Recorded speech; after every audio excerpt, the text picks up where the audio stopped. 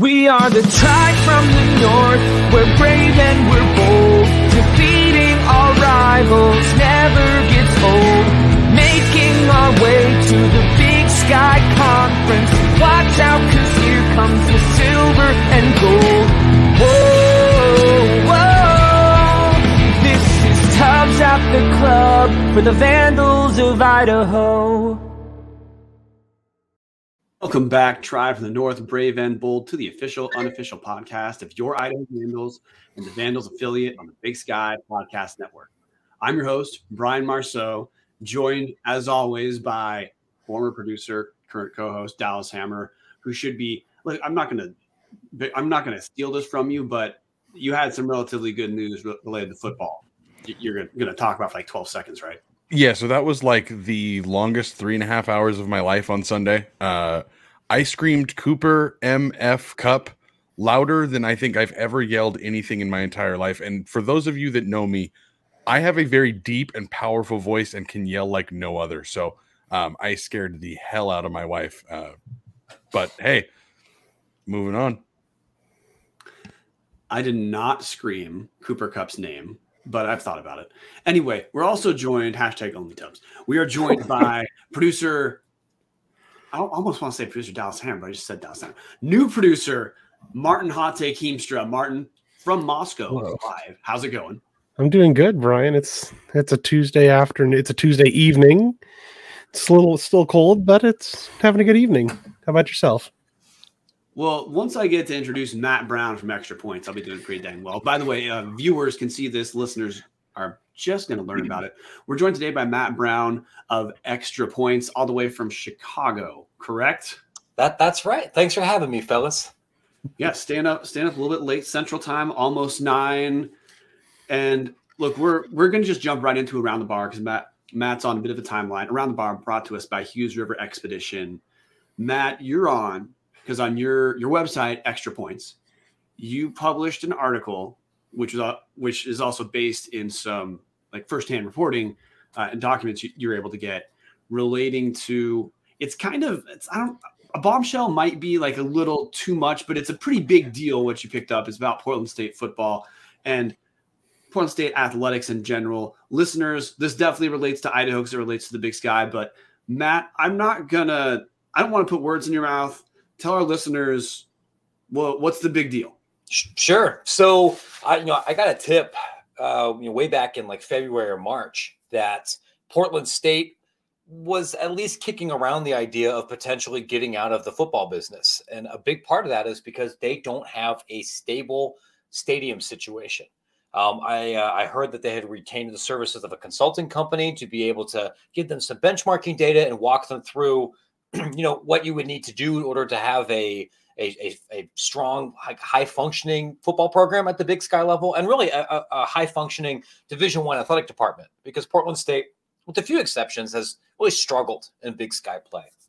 Those reports were finished late this fall. I filed an open records request and received both of those reports from the university, shared those on the website, made a couple of phone calls here. I don't want to say that it is a done deal that Portland State is going to drop football. And I've been told that if they do drop football, they will be dropped from the Big Sky Conference and have to go somewhere else. But it shows a degree of seriousness here that I don't think has been shared by many other schools at the FCS level, to say like, look, what we're hoping to get out of our athletic department, we're not getting right now. Here's the math.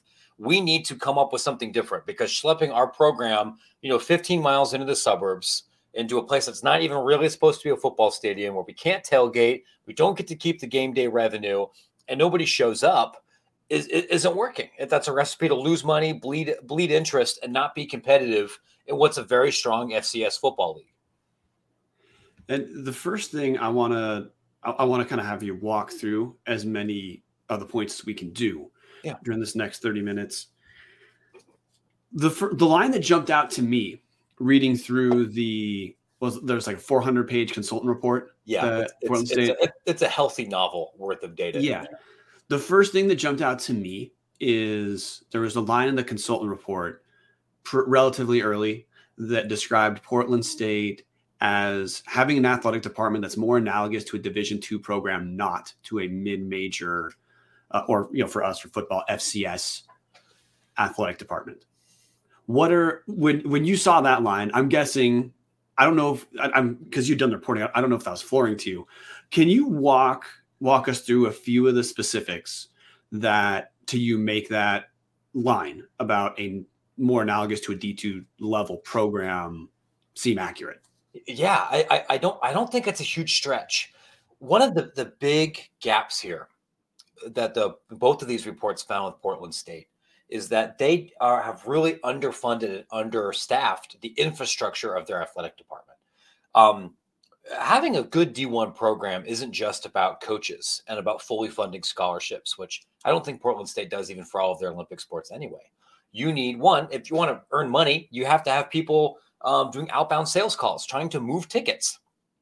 And you need to have people that are engaged with trying to chase down sponsorship money or to develop your multimedia rights, which is different from your tier one like television, the deal that they have with ESPN Plus, but selling billboards in Portland and selling signage at their basketball games and those kind of things. That actually takes time. It takes people. It takes resources. You need to have people to handle like dynamic pricing for tickets. And then you also need trainers. You need people to help with name, image, and likeness. You need people to help with sports psychology, with academic support.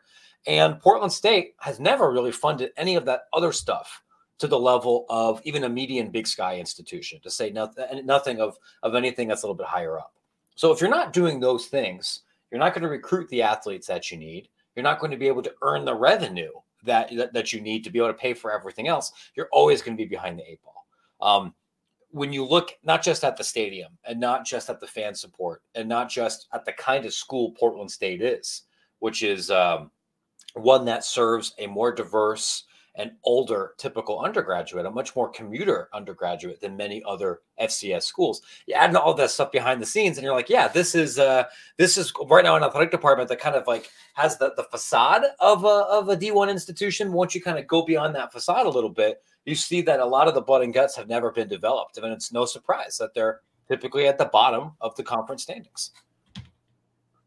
And when you say blood and guts, just so listeners are clear, you're not using that when you use those terms and when you talk about the stuff Portland State does not have, you mean that like in a diagnostic sense. This isn't like I don't know, putting down the athletic department.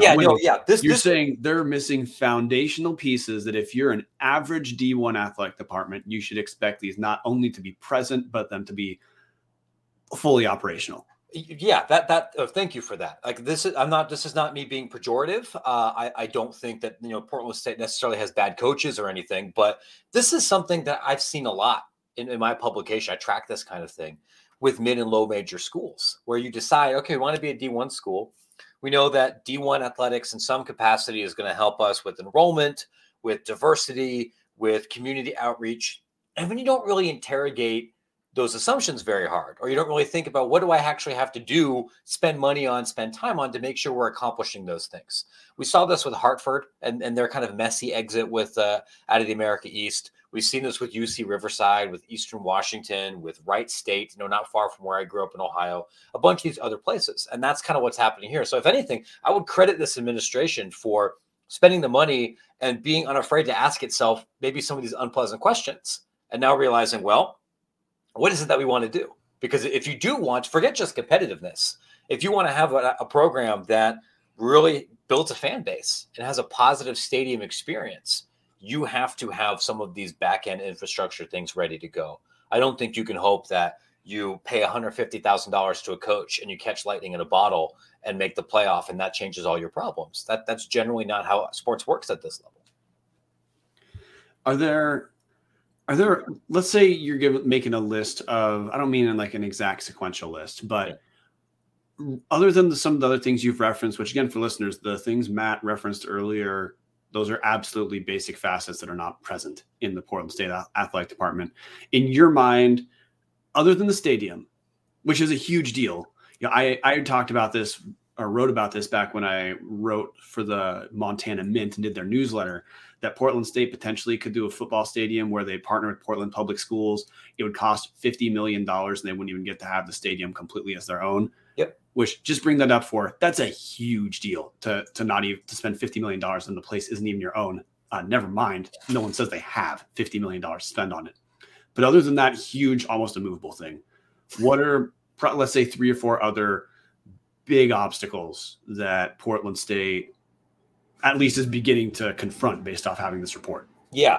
I mean, it's hard to overstate the stadium alone, right? Because not only does that present barriers to how good your football program can be, that limits how well you can fundraise. That limits how well you can generate revenue from your actual game. So that's selling tickets or getting concession revenue or parking or any of those other things. And it also limits your ability, I think, to provide a unified vision for your athletic department, which you need for donors. You know, one of the things that I think was an action opportunity with Portland State is, even though you have a undergraduate student body and an alumni group that may not have had a really tight connection to the athletic department when they were there, right?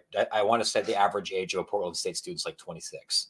It's different from, you know, Weber State. It's different from you know, some Southland type kind of schools. But Portland's growing, and there's a lot of corporate money in Portland, and there's a lot of institutional money in Portland. But if you are a foundation or a business, do you want to give $200,000 to an athletic department when you're not necessarily sure what their strategic vision is? No, and they don't even have a permanent athletic director right now. So beyond the stadium, right, you got to decide, are we going to commit to football or not? And I think, honestly, I think that's a decision you need to make as a school before you hire an AD, because they're not offering $500,000 for this AD job. I don't even think they're offering $300,000. So no one's going to want to take a gig where you don't know your president's going to be there in 3 years, and you don't know if the school is going to be super committed to football. And also, you're not making huge money, and you want somebody that's been an AD before. So in order to get the right, like, senior administrative leader, you got to figure that stuff out. I think at a much more granular level, this is an athletic department that would benefit from more athletic trainers.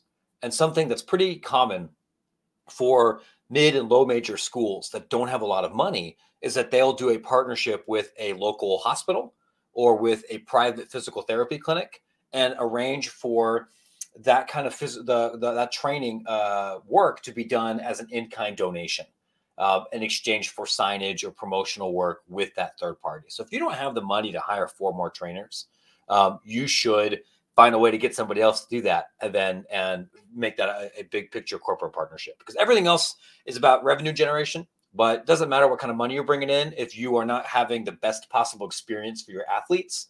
And the best way to do that, like, the first thing is to make sure they're healthy and to make sure that they're able to play their entire career. And that means having somebody who knows how to do something besides just tape them up. You know what I mean? Yes. So follow up, we're eventually going to transition to this relating to the Big Sky itself and University of Idaho. But the report gave, I think, 5 potential recommendations for what Portland State can do in relation to both football and sports in general. Portland State, the final 3 in the report, I believe you think are probably less likely. Those final 3 are going Division II, going Division III, or eliminating sports altogether. Is it correct to say, based off your understanding, those are probably less likely scenarios at this point? Yeah, I would honestly be blown away if they dropped out of sports completely. Not only did Collegiate Consulting, which is the third-party firm that put together the 400-page document, you also had a separate committee, I think the one like Future of Sports at Portland State, that included like faculty athletic reps and regents and other stakeholders, and they said the same thing. Dropping to Division II or Division III, honestly, doesn't get rid of a lot of your cost problems. You might be able to continue with this crappy stadium, but you still have to have coaches. You still have to have trainers. You still have to have many of these other costs. But now your ability to raise money has gone completely kaput. And Portland State doesn't need to boost enrollment. Like, that might be something that you would consider if you're Linfield, or if you're, I don't know, some school with 3,000 students. Portland State's pretty big. There's not a shortage of getting people to enroll as commuter students. So none of that makes sense, especially because I don't know if you guys have looked at the kind of schools that are Division III. It's pretty unusual for a public school, especially a public school with more than like 6,000 students, to compete at that level. The schools like Portland State don't The Division III schools look more like Vassar or Oberlin or Kenyon or these small liberal arts colleges, not more urban commuter schools. So you have a hard time finding people to play. I think that the realistic things that are really being considered here are, do we continue the status quo? Do we remain a member of the Big Sky? Do we remain a member of Division I? And if we're going to do that, we have to, we owe it to our football program and our athletic department to find a permanent stadium solution. And that's going to cost money. And we're going to have to spend money to make money. Or we decide we can't do it. Real estate here is too expensive. We wanted to do the high school site, and that would have required us to spend $1 gajillion on reducing the environmental impact on like the White River and a couple other places. We can't do it. We're going to go join the WAC, or we're going to go join the Big West, and we're going to focus on volleyball or basketball. I think those are your two honest, really only choices here. And that just depends on really what people are willing to pay for. And of those two options, I'm not asking to put a percentage on any of these, because obviously that's not something you can reasonably do. But I jumped on your Spaces last week when you first published this, and you described Portland State dropping football as there's a non-0% chance, as in you think people should be aware this isn't like the Eastern Washington story. A lot of that was faculty driven, based off the amount of media attention it received. And by the way, if you look through this report, Eastern, certainly everyone knows they have an athletic budget deficit they have to manage. But if you look through this report, Eastern clearly is not an underfunded Big Sky athletic department, at least for the major sports. Nope. Portland State, completely different animal. Of the two options that exist, which would you say you think is probably most likely? But with the caveat being, you've already said you think both are absolutely realistic options. Yeah, I think both could happen. And based on what I have been told right now, I think it is more likely that Portland State remains in the Big Sky and continues their football program, even if they come out and say, we're going to continue to play in Hillsborough for 3 years. Our new athletic director is going to spend all of their time either fundraising for a new facility or creating an agreement to let us go back to Providence Park, where the Thorns and the Timbers play and where the Vikings used to play, and which is much closer to campus.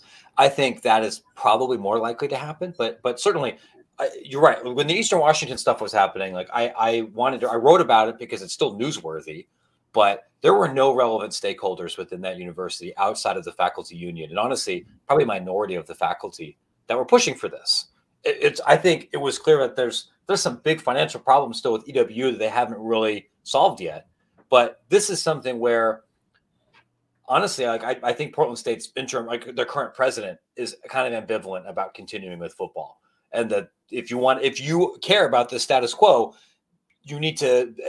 folks need to change some minds involved in the Portland State community. It's definitely not zero.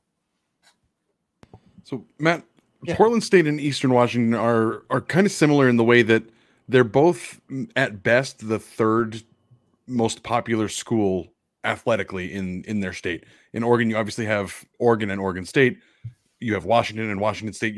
They're kind of battling for that, trying to find that niche of their fan base. Is that part of what this problem is there's not enough people that care? I mean, obviously the stadium that's an awful situation, but is there enough of an actual fan base to care to help fix this problem? This is a good question. And from talking to people at the Big Sky and from around Portland State, I don't think the problem is that there's not enough people in Oregon to support more than 2 Division I institutions. It's kind of a different value proposition. It's a different experience supporting an FCS team. I'm sure that there are more Oregon fans on Portland State's campus than there are people that would self-identify as Portland State fans. But that's true, I think, in every commuter college just basically in the country. I grew up in Ohio. If you went to any Ohio school in the Horizon League and most in the MAC, you'll find more people that are Buckeye fans than there are Kent State Golden Flashes fans. Like, if you go around Texas, you go to UT Arlington, there's going to be more Longhorn fans there. It doesn't necessarily mean that UT Arlington can't function or shouldn't have an athletic program. I think that the bigger issue is not so much that they're losing potential fans to the Ducks as they are never developing a potential fan at all. And the typical student at Portland State is just not likely to engage in college football or do something else because they live at home or they have other things going on. It's a similar joke that I like to talk about with my neighborhood here in Chicago. It's in the Midwest. It's a popular kind of talk radio trope or off-season blog topic to talk about, who's really Chicago's, football team. Is it Notre Dame? Is it Ohio State or Illinois, Northwestern? And like in my neighborhood, dude, it's probably Chivas. It's probably the Mexican national soccer team. It's not football at all because of what the demographics of that area look like, and then people deciding to just pick something else. So that I think is more of the fan base issue.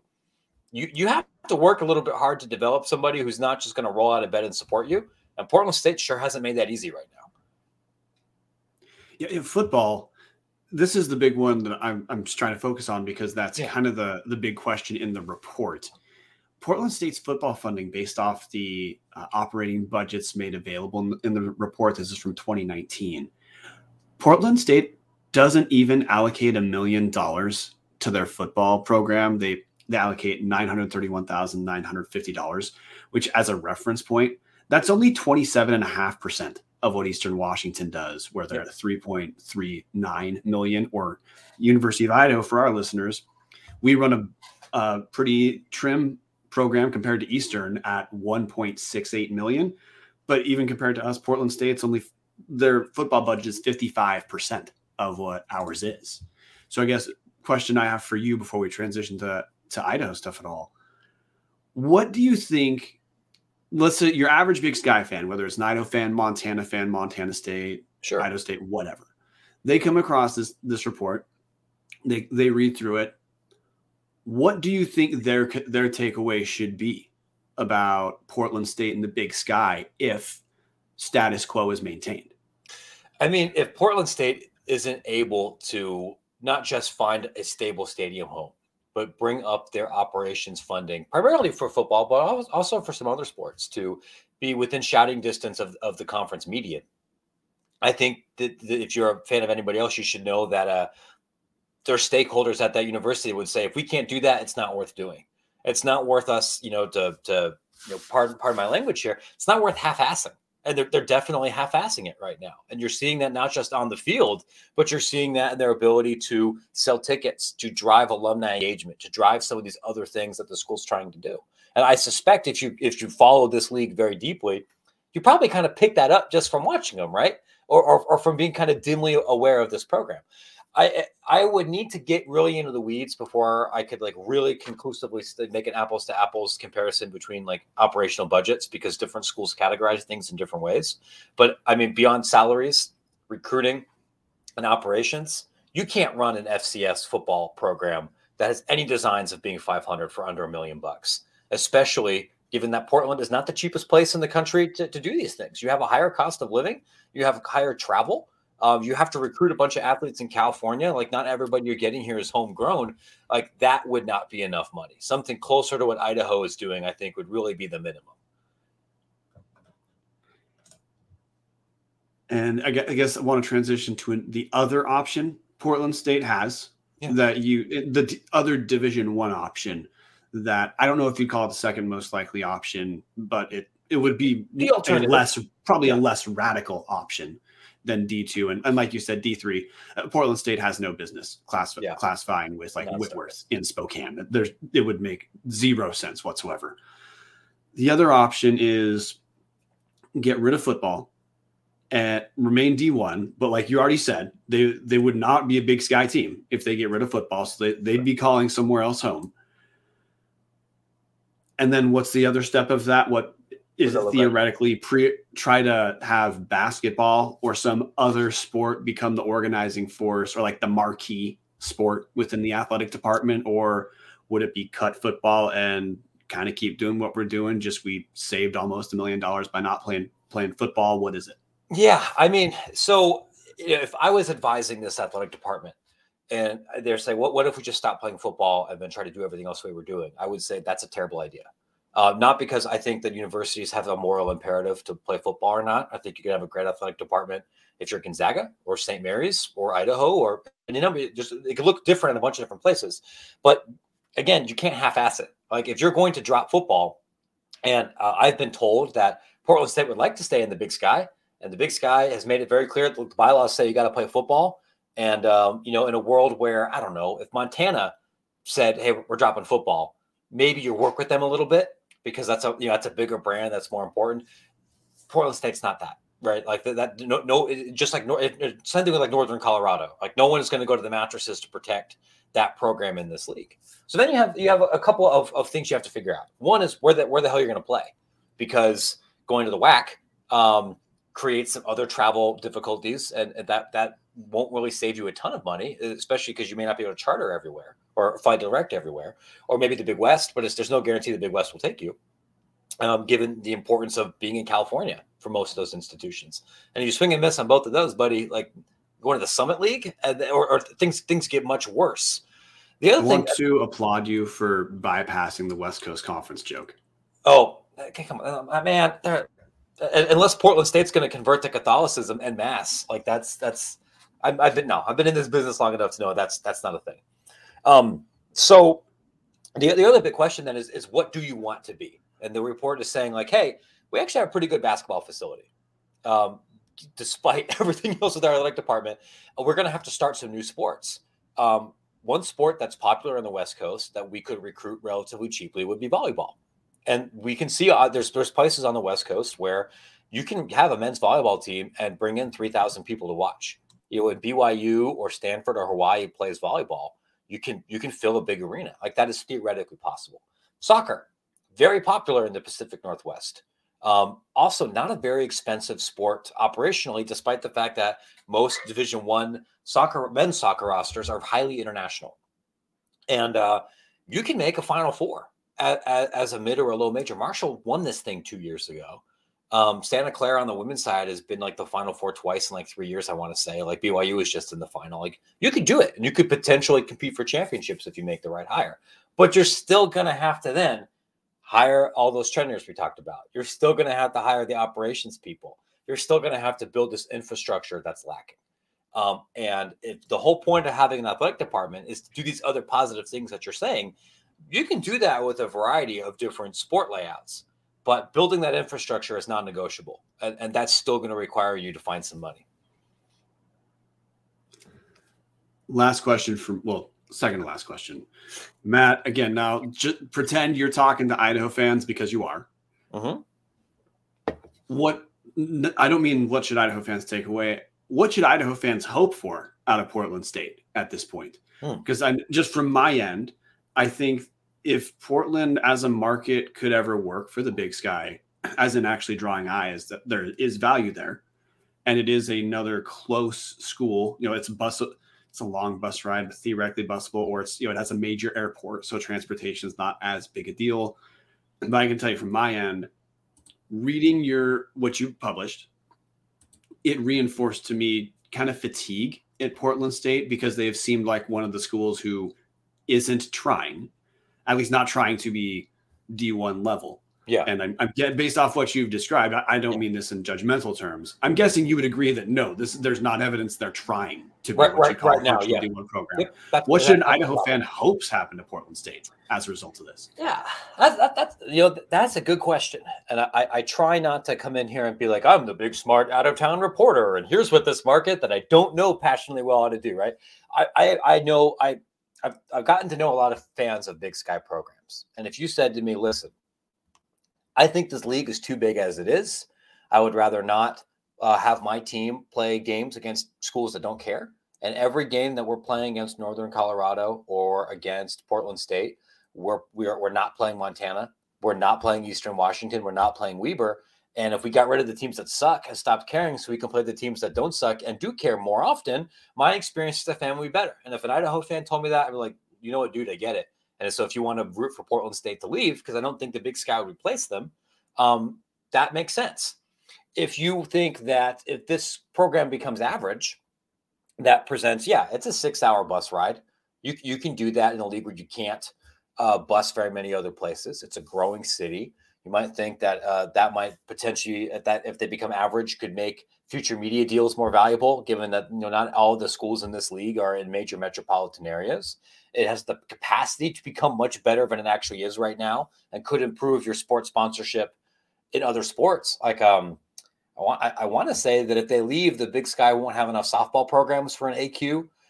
They've been good at some other sports. Like I couldn't tell you off the top of my head, who's good at softball or who's good at X, Y, or Z in the league. But if that's something you care about, great. You can have them stay. I know that makes lousy radio, but like I can see a pathway where Idaho would benefit either way.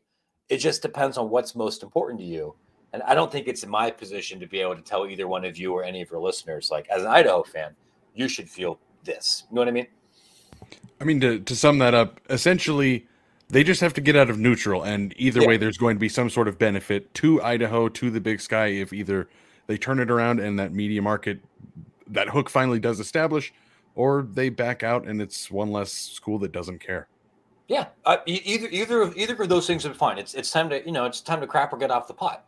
And I think now there's inertia, forcing them to do that, because you're not and you guys know this, like this isn't a league where you can just sit around and be average and not care, right? This is a high level FCS football conference with some fan bases that really care, and with a media deal and a conference office that really care. And if you're in the OVC or if you're in like the NEC or something, and this is your athletic department, like fine. But that's not where you are right now. Matt, thanks for joining us. Where can our listeners find you? And I know, because in researching this, I found a new great website to subscribe to. So Matt, tell them where to find you. These are always my favorite questions, right? So I write Extra Points. Actually, starting next week, it's going to become a daily newsletter. I do original reporting, and I do analysis. I dig into the business and the educational, administrative, demographic stories that shape how college sports works. You can subscribe to that for free and get 2 of those newsletters a week at extrapointsnb.com, or you can become a paying subscriber, which gives fruit snacks and granola bars to my children for just $8 a month. And that gives you access to all 5 of those newsletters. And that you can find all the FOIA work that we've done. We have athletic budgets for hundreds of schools across the country, lots of coaching contracts, a ton of FCS football and basketball game contracts, if those are kind of things that you're interested in. And look, if you want to know how this league works, or how all the stuff that shapes who's going to make the playoff or who's able to keep their coach, I think you'll learn a lot by reading Extra Points. Matt, thanks for joining us. Hey, come back next time you have your bombshell Idaho report. You know who to message first. No, you got it. If I get any Vandal news, or if I get something that's going to embarrass Boise State, I know who to call. That is absolutely. Thank you for bringing that up. If you can embarrass Boise State, dude, I've been trying to tell everybody here in my time zone, like if we're just trying to think of rivalries where there is real hate, like real unmitigated distaste. This is one that I think my East Coast and Central time zone brethren kind of forget about between you and the trucking school a little bit farther down south. First off, Matt, I love you. Second off, who do we hate? Boise State. We're hearing this more and more. So thanks, fellas. I'll hopefully we get to talk again about something else later on. All right, Matt, thanks for coming on. Awesome. Thanks, Matt. So before we jump into basketball, I think we should just touch on some of the other stuff in this a little bit. And I do want to tell listeners, some of you may notice we did not have Matt ice us. Just the tone of that, producing in public, seemed like that would have been, let's call it, not smooth. So we're moving on. Big thing that I took away from this is, one, we're probably not done talking about this report, because by digging through, there's a ton of info on the entire Big Sky Conference in this report, meaning it's actually reasonable to get essentially vital signs on Idaho itself by looking through Portland State's data, because Portland State's data covers Idaho. All the stats that I referenced relating to Idaho budgetary wise, that was in the scope of this Portland State report. So we will definitely be going back into this. Mm-hmm. Dallas, I want your take. You were also on the shelf for a while. What are you hoping happens here? What I hope happens is the one thing I think is actually the least realistic. If you look over if you go subscribe to Matt Brown, spend that $8, get the 483-page report that will tell you all about the stats we're about to talk about. It'll give you also a 15-page report that's just a quick little brief that was like written up by Portland State to present to the president or whoever it was. They recommend 4 options. The first option they recommend is to increase athletic funding, because then, and it lays out about all the challenges they've had and the struggles that are currently going on, and how that would be fixed if they just had more money to put into the program. That's the first thing that they recommend. And their recommendation says, pursue this option only if the university is willing to increase institutional support and develop a realistic strategy for increasing other sources of revenue. I would love to see that. As we talked about it, like having the Portland market actually mean something in the Big Sky would be huge. Like, I know it's cool that the basketball tournament is held in Boise. It'd be pretty cool if that was held in Portland, because Portland all of a sudden became the epicenter of the Big Sky. It's never going to happen. I don't think there's any chance that this is ever going to happen. They're not going to pump. I don't think they have the money to pump into their athletic department to make it worth anything. That's what I'm hoping is going to happen. Mainly because I think anybody that puts the number 69 in their tag is just hilarious. So shout out Rack of Tits 69, because I love that. Coach Barnum 69. I wish that guy had a lifetime deal, but at the end of the day, that's not going to happen. I think it's so much more realistic that Portland State is going to either drop football or reclassify as Division II. I just don't see them putting the money into this that they need to make this program actually mean something. I expect the most likely option is status quo, where there's a small increase in a couple of places, and Big Sky fans don't really notice a difference. But that, by the way, that's just a hot take. But the reason I say that is because changing course is a pretty big deal. Like at Idaho, we changed from FBS to FCS. We know that's a big deal, but we've also watched no one else has followed in that direction. Mm-hmm. So I think the most likely thing is do a slightly different version of what you're doing right now. And I don't know, pretend a couple changes are a big deal. What I'm hoping for, honestly, I have been fatigued with Portland State forever. And reading that, like I already referenced, Portland State doesn't even, in terms of their operating budget for football, they're not even at $1 million a year. Every other Big Sky school is. The only one that's even close is Northern Colorado, who's just a little over 1 million. But they're still like 80,000 more than Portland State, which when you're talking about monies at that level, 80,000 is actually a pretty big deal. Portland State for basketball is the second least funded program in the Big Sky Conference, and they actually do okay. They're the number 4 revenue wise in 2019. Honestly, I don't think it's going to happen, but I kind of hope they ditch football, get the hell out of the Big Sky. And so there's something positive Portland State, because I don't hate Portland State. With our schedule being impacted by schools that aren't trying, I'm just done with them at this point. And seeing all the data, which I really wish we'd go over it piece by piece. It's just, we're not yet a top 5 Portland State podcast. They're not trying. Any suspicion people have about Portland State not being serious, this isn't pejorative. They're objectively not trying as an athletic department. I don't want anything to do with them. So I would love if I wanted to bail on football, get out of the Big Sky, but then so Portland gets something positive. They use some of that almost $1 million and have a normal level basketball funding for whatever conference they join. And if they can have some inertia, some positive momentum because of basketball, great. I'm just so done with a lot of people with the belief that Portland State can become something in the Big Sky when they're just not. Structurally, they can't. They don't have enough money. Eyes in Portland are going to be tough to get because they're competing with the Portland Trailblazers. We talk about having trouble competing with Washington State. Good God, at least it's not NFL or NBA. So no, man, I would like us to get down to 11 teams. Anything that lets us get rid of one team, have to restructure protected rivals to get Montana back on our schedule every year.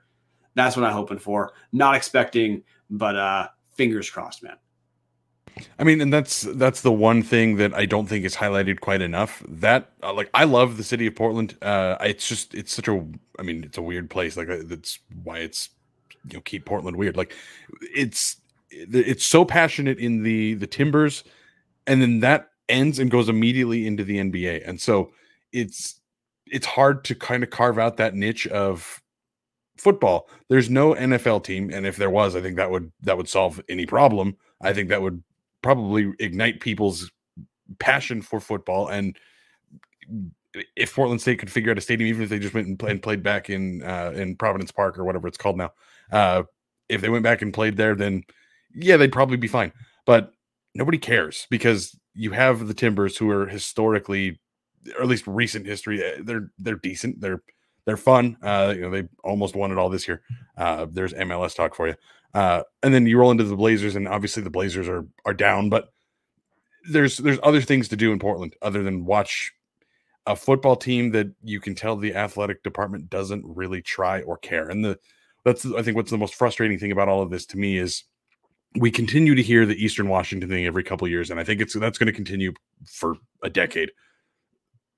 Eastern is dumping so much more money into their program than Portland State is. Eastern is at least trying. If it ends up at the end of the day and they do have to declassify from D1 and drop to D2 or D3, or they drop football, all the things that their faculty is pushing out, they are pumping a ton of money into football, way more than Idaho is.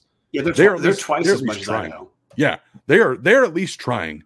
Portland State is not trying, and I think that's the most frustrating thing is they got to this point because they're kind of just stuck in neutral.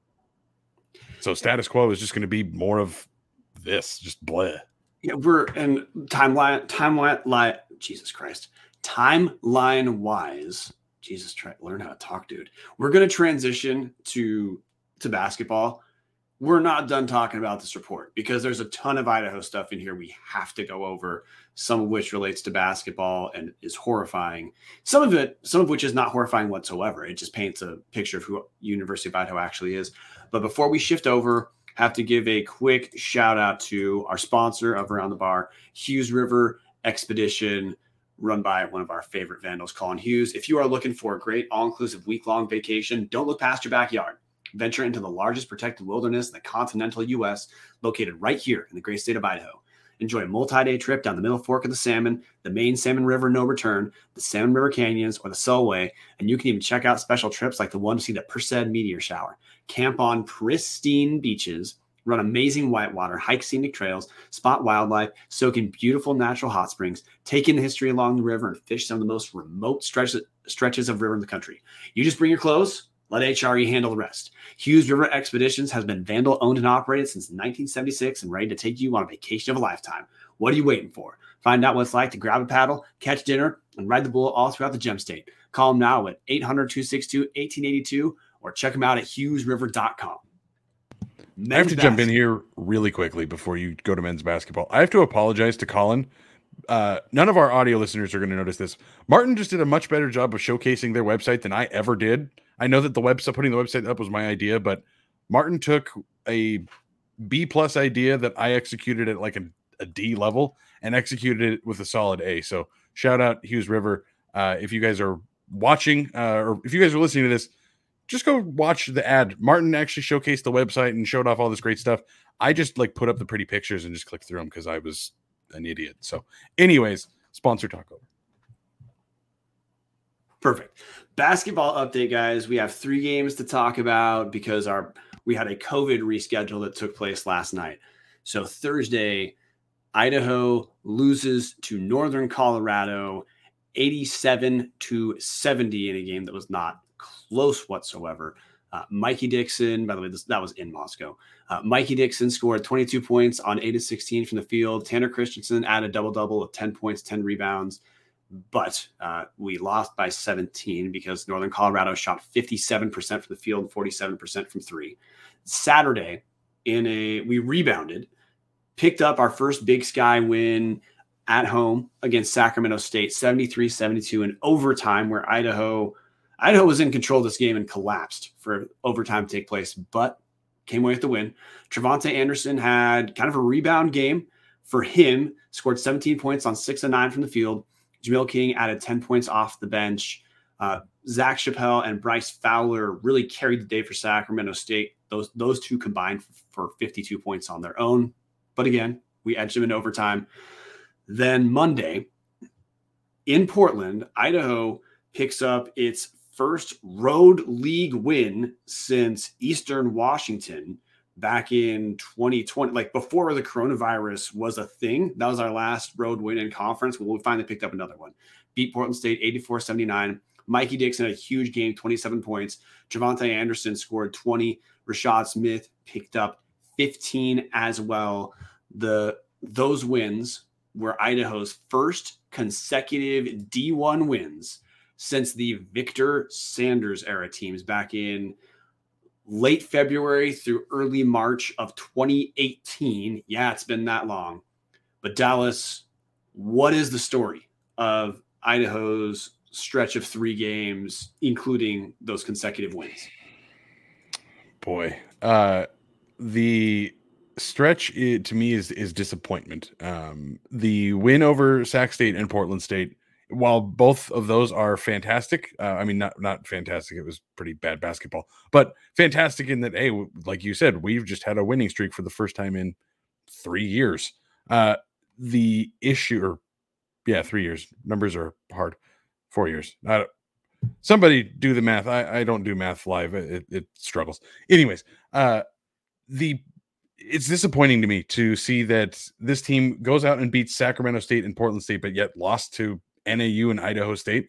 If things had gone the way they did this week, 2 weeks ago, we'd be talking about this team completely different than we are right now. To me, it almost screams of too little, too late. Like Kloss is making the right adjustments now as we're halfway into the conference. I don't want to call players out by names, or I don't mean to call players out by names, but like a guy like Gabe Quinnett didn't play at all against Portland State. His minutes have been shrinking. Like, it feels like Kloss is starting to figure out a different rotation. I know that Solly is starting, and he's not shooting like he was when he was coming off the bench, but it feels like Kloss is finally starting to make the adjustments that needed to happen to pick up some of these victories that we needed. It's just happening too late, and that's what's disappointing to me, is seeing that there are changes happening. We're seeing the bench shift, and we're just, where was this when we were slamming our heads into the wall, wondering why we were doing the same thing over and over and over and over and over again? That's, to me, that's what the story of this arc is Idaho's making changes. Credit to Kloss, you changed the rotation up, but is it coming too late? So I'm going to drill down a little more narrow before we get to the question of, is it too late? Because look, we're on the season. Idaho is now we're 2-7 in conference. So, I mean, 2 wins help, but I mean, 2-7 in conference, no one's going to call that exactly a turnaround. We're 3-14 overall against Division I teams after these 2 wins. So obviously it didn't necessarily change everything, but the couple things I want to talk about with these games. First, Northern Colorado was really a low point because we were coming off those consecutive losses that absolutely should have been wins to Idaho State and Northern Arizona. So off those, we had the show where we talked about, hey, we just lost a round robin to the 2 other awful teams. Then we got killed by Northern Colorado, wasn't competitive whatsoever. That was a low point for me. So look, we absolutely rebounded relative to Idaho. We won against Sacramento State. I'm not going to say that we had a great defensive outing against Sacramento State, because we didn't. But in the spirit of you're too little, too late, I'm not going to push back against that. But we are seeing some developments that, if they are persistent, could mean Idaho at least picks up some more wins this season and see the team's a little more fun.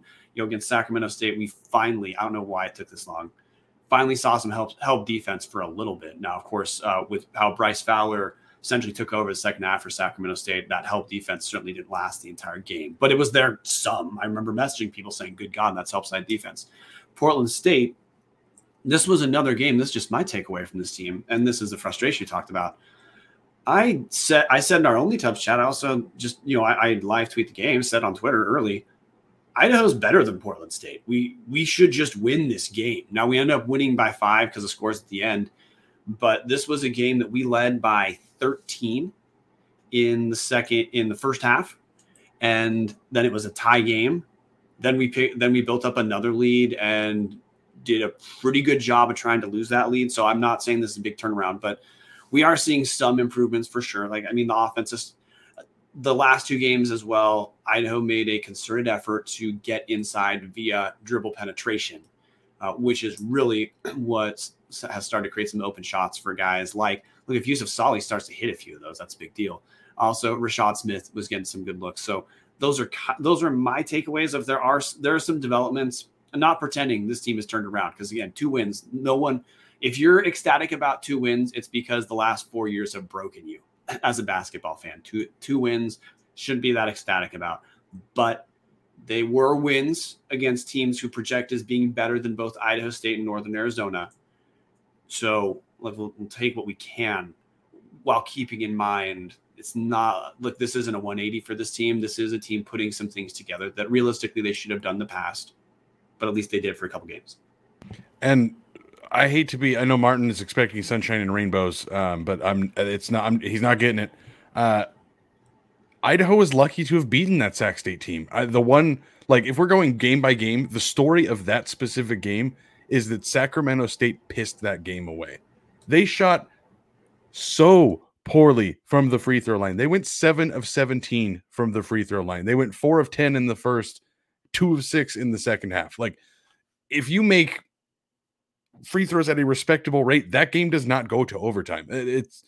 So I'm sorry, Martin. No sunshine and rainbows for me over here. That's why I linked this all together as it's too little, too late. Like, it's a good win to pull out, but realistically, if you even shoot 50% from the free throw line, it's game over and Idaho loses. Like, that's putrid.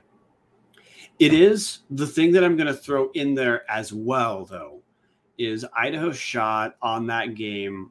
We shot 46.7% from the field and 40% from 3. Those are good markers. They're not otherworldly markers, which means you're right about the free throws, but still, in a game where Idaho did not play lights out, we came away with a win. That hasn't happened in forever. And Sacramento State is, again, another team. Early in that game, I said Idaho should win this game because Sacramento State is not more talented than Idaho. They have 2 real good guys, Chappelle and Bryce Fowler, who combined for 52 points and were pretty dang close to unstoppable, especially when you don't have any sort of rotational defense to try to stop them, which is a problem that's not going to go away. But look, this is the 4th time in 5 games. Now, we've only come away with 2 wins in those 4 games. I mean, Dallas, you can tell me. For me, this is the 4th time in 5 games I'm watching and saying, no, dude, Idaho should win this game. Idaho's more talented than the team they're playing. We only picked up 2 wins. Did you have that takeaway? And I'm talking about Northern Arizona and Idaho State in addition to Portland State, Sacramento State. Yes, absolutely. And this is, I know that we were, I guess I'm just going to go jump into it. That's on the coach. It is what it is at this point. It is tough to watch this team. It feels a lot like when we watched, I don't know, the last 3 years of Paul Petrino ball, thinking there's a lot of talent on this team. This team should be better than it is. Why is this team so mediocre? Now, I'm not saying that, the basketball team is primed for a turnaround. I think they're primed for a turnaround from being complete dog shit to, they're all right. Like, I think that's where the turnaround could be, but it feels like that's the problem. Like, it is tough to watch those 4 games come out of it 2-2 and realistically feel like, there is really no reason that this should not have been 4 wins, 0 losses in those 4 games for the Vandals. Yeah, no question. And before, one of the things to close out this section, I just want to go over some league stats to give context where Idaho is. We already covered their 3-14 versus D1 teams, 2-7 in Big Sky Conference play. A couple metrics have changed. Last time we recorded, Idaho was the number 1 scoring team in conference. That is not the case anymore. We're scoring 76.3 points per game in conference, which would put us at 5th. Defensively, we're still easily the worst team, allowing 82.9 points per game. Our scoring margin is negative 6.6 points per game, which is, of course, not close to good. It's 2nd worst, but it is a cliff from the same cliff it was last week from Sacramento State, Portland State to NAU, Idaho State. That's the cliff it is right now from Idaho to Idaho State. Idaho State right now has the worst scoring margin in the league at negative 15 points per game. And keep in mind, they just beat us, so that should actually be even worse, which at this point, Idaho State would usurp our title from last year as having the worst scoring margin in the Big Sky Conference play in the 21st century, if that number holds. Our opponent's field goal percentage, and this is a problem for this team that isn't going away. Opponent field goal percentage is on average. So what teams shoot against us, they average shooting 49.4% against us, which as a comparison, the best shooting team in the league is Northern Colorado at 49.9, which means on average, Idaho is surrendering right about equal to the best field goal percentage the league has, night in, night out. Opponents shoot 41% from three against us, which, again, the comparison, the best three-point shooting team in the league is Eastern at 39%. So Idaho, night in and night out, this is our problem. Whoever we play, they shoot equivalent of the best in the league from three against us every night. That's our issue. I've heard people talk about turnovers being a problem, which, is kind of true sometimes. Idaho's middle of the pack turnovers, guys. So the takeaway, if your takeaway is Idaho's problem is turnovers, I got a problem. I got to tell you, you're just flat out wrong. We're middle of the pack, 12.3 turnovers per game at number 6 in conference. Defense is the issue. Dallas, anything you want to close out after we go cover those stats? I just wanted to give an update on those the turnovers real quick. Idaho, the turnover margin in the last 3 games against Northern Colorado was -2. Against Sac State, it was +1. And against Portland State, it was -1. Or excuse me, +1. So Idaho had less turnovers than the opponent in the 2 games that they won this week, which, it makes sense. They turned it over less. Great. But they only turned it over twice more than Northern Colorado did and got curb stomped. So the turnovers thing was a fun point to talk about last year when we were joking about, there's more turnovers than points. Woo! Like that ship has sailed. That was last year's team. This team does not have that problem. I mean, obviously you'd like to cut the turnover number down. Any team would, but you don't have that as a fallback. What you do have a fallback on is in those 3 games, Northern Colorado from 3-point, 47%. Sac State, 46%. Portland State, 28.6. Like they held Portland State because they couldn't buy a bucket. It seemed like most of that game, but there's the numbers to back it up. The stat I'm going to say people need to track for Idaho, and we are purging listeners with basketball. Exactly. Vegetables #. But the thing that I want to bring up is that what you can track Idaho's games on for the most part is actually how many assists our offense generates. Against Northern Colorado, we generated 6 total assists. That is a terrible number. In our wins against Portland State and Sacramento State, we had 13 assists against Sacramento State, 14 against Portland State. Those are much better numbers. The reason I bring that up is when we generate assist numbers like that, it means we're moving the ball. It means we have something that looks like a regular offense and we're getting efficient points. That's basketball. That's men's basketball. Martin is going to jump in. We're going to go over the week that was for the women's team. And to get everyone caught up on our women's team, who played the not exact same. They only played 2 games. Last Thursday, our women beat Northern Colorado 64-59. That game was in Greeley. Beyonce Bay had another double-double, 23 points and 10 rebounds. Tiana Johnson added 10 points and 8 rebounds. Then this is going to be rough, and I think this might be the backbreaker for hot take.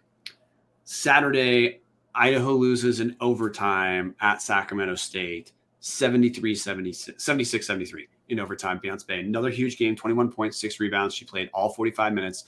Sydney Gandy and Tiana Johnson both had 17 points, 5 rebounds. And 3 players, Beyonce Bay, Tiana Johnson, Allison Kirby, played all 45 minutes of this game. Hot take.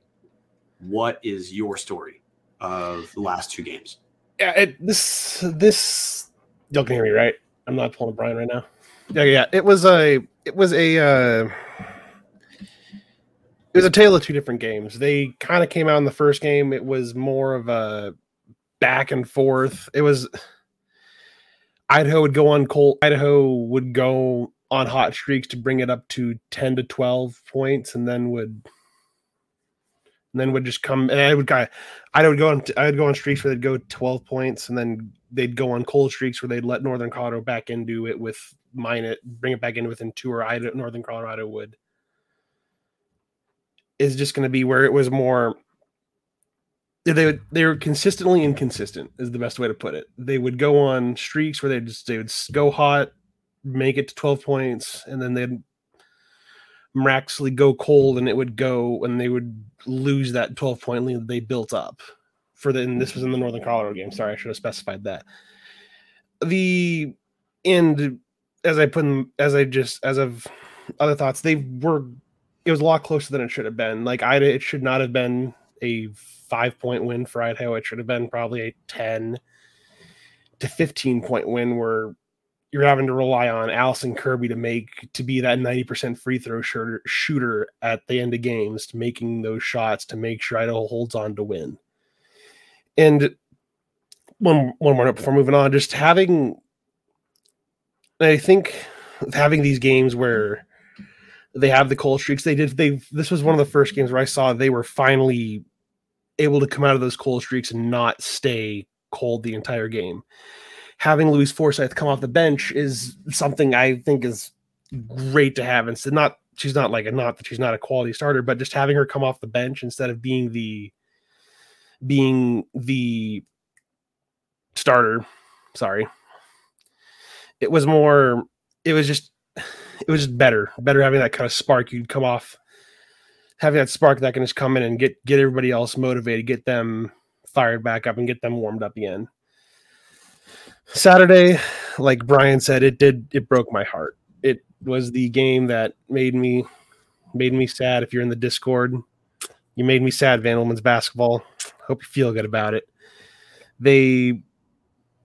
Idaho should have won this game flat out. It shouldn't have been a 3-point loss. It should have been they should have won it, and I have no problem saying that. They had 3 players play all 45 minutes, but that doesn't make a difference. They're your 3 best players. They should be playing the most minutes.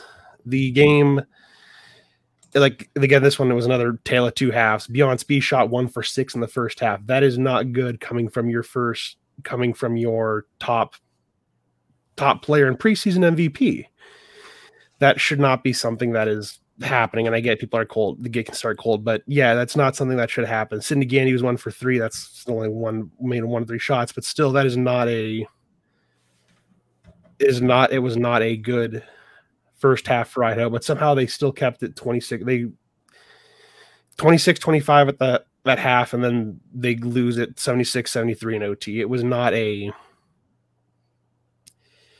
same thing as this game, except it was opposite. They started out, they had those hot and cold streaks, but kept Sacramento State in it. I think the last time they lost to Sacramento State was in Sacramento State, and I want to say it was like 74-61, and that team, the Idaho team that lost was Taylor Pierce and Michaela Ferenz on it. So if that's happening, that's a shocker there. It was consistent. They couldn't stay consistent. They'd go on those streaks, and it would just not. They'd let Sacramento State back into it, and it just should not have happened. They lost. There would have been a third game, but yeah, it was just that's all I got for you guys on the basketball. So Martin, real quick, last week you were starting again. No one was saying Idaho women are going to win the league or something like that, but last week you were saying, or you were starting to feel a little bit better about where this team was or where this team is. The women are just like our men's team in that this week we're playing the Montana schools, which for the women, that is Thursday and Monday. For the men, it's Thursday and Saturday. We both play Montana first. What'd you say? Thursday. So it's Monday for Montana State, and then I think it's the 7th for Montana. No, it's flipped. It's flipped. Sorry, women play Tuesday, February 1st. Men play Thursday.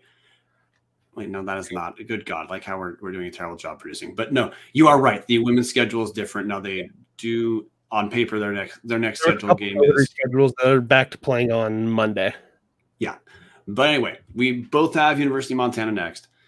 Women's team right now 3-5 in conference, 4-13 overall. But again, we care about is 3-5 in conference. Last week you were saying this team felt like they're a little bit of a rebound. Is that still where you are? Or is that different? So you're going to have those games like the Sacramento State game on Saturday where they're just going to lose it, and it sucks to see that happen. But It seems to happen every year where Idaho loses a game or two where they shouldn't have lost it, and this just feels like one of those games. And that's our men's women's basketball update. Martin, before we sign off, I have a question. Dallas, you might be able to answer this. We have some breaking news. The most recent episode of Keeping Up with the Vandals via Jason Eck was just published to Twitter. Is that something we can throw up for viewers and listeners? We are going to figure it out together. This is the ultimate producing in public, people. We are going to try playing this Twitter video for you and see if it even works. One second. Do you all hear the audio or no? No audio. Oh, shit. Maybe?